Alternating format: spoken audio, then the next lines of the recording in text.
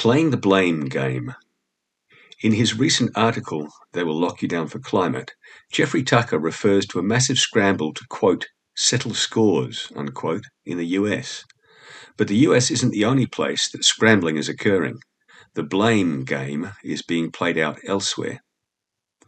In the UK, the British government, which made itself the laughingstock of the world over its Brexit shenanigans, is at it again. Former PM Boris Johnson carried the blame for COVID and he bowed out. I think most people can understand that. The vacuum his departure left had to be filled, and it came down to a race between Truss and former Chancellor of the Exchequer, Rishi Sunak. Sunak immediately began manoeuvrings to distance himself from the COVID decisions, most famously in an interview with Spectator, speaking out against the, quote, fear narrative, unquote, and being critical of the public health posters showing COVID patients on ventilators. It was wrong to scare people like that, he reportedly says. He is also reported as claiming he was banned from discussing the negative side effects of lockdowns. He needn't be too concerned. As they used to say in the Supreme Soviet Presidium, there's more than enough blame to go around. In Australia, a review into the handling of COVID has been released. The review found that, quote, the federal and state governments failed the most vulnerable with ill-conceived policies and politically driven health orders, unquote, amongst other criticisms. Speaking on Sky News, Minister at the time and now Shadow Minister for Finance, Jane Hume, could have been auditioning for Dancing with the Stars, displaying an impressive quick-step technique. And a link to that video is below the podcast. When asked what are the biggest lessons about what not to do in the future, Hume kept banging on about how well the federal government did from a financial perspective in short shrift and under immense pressure. She gave only passing acknowledgement that they would do things differently if a pandemic happened again, which she assured us it would, without providing any specifics as to what they would do differently.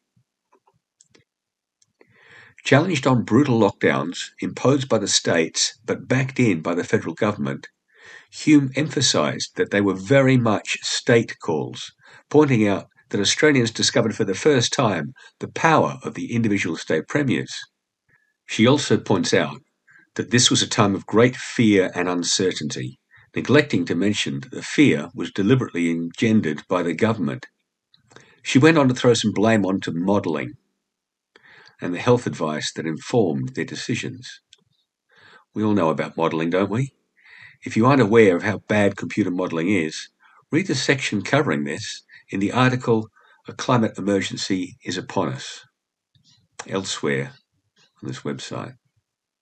Alternatively, type Neil Ferguson computer modelling into any search engine and you'll find a multitude of articles explaining how bad it was.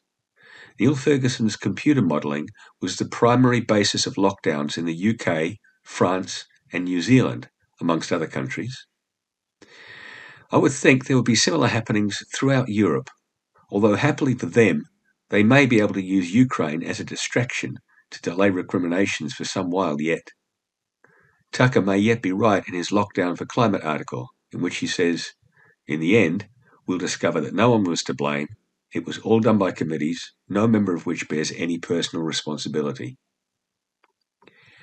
I can see this developing into a political version of musical chairs if the right questions get asked by the right people.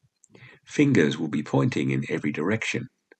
Thankfully, we can rely on the mainstream media to sense any blood in the water and start a feeding frenzy, ignoring their own complicity in the whole affair. And I think the music is about to stop. Brezhnev was right. There seems to be more than enough blame to go around.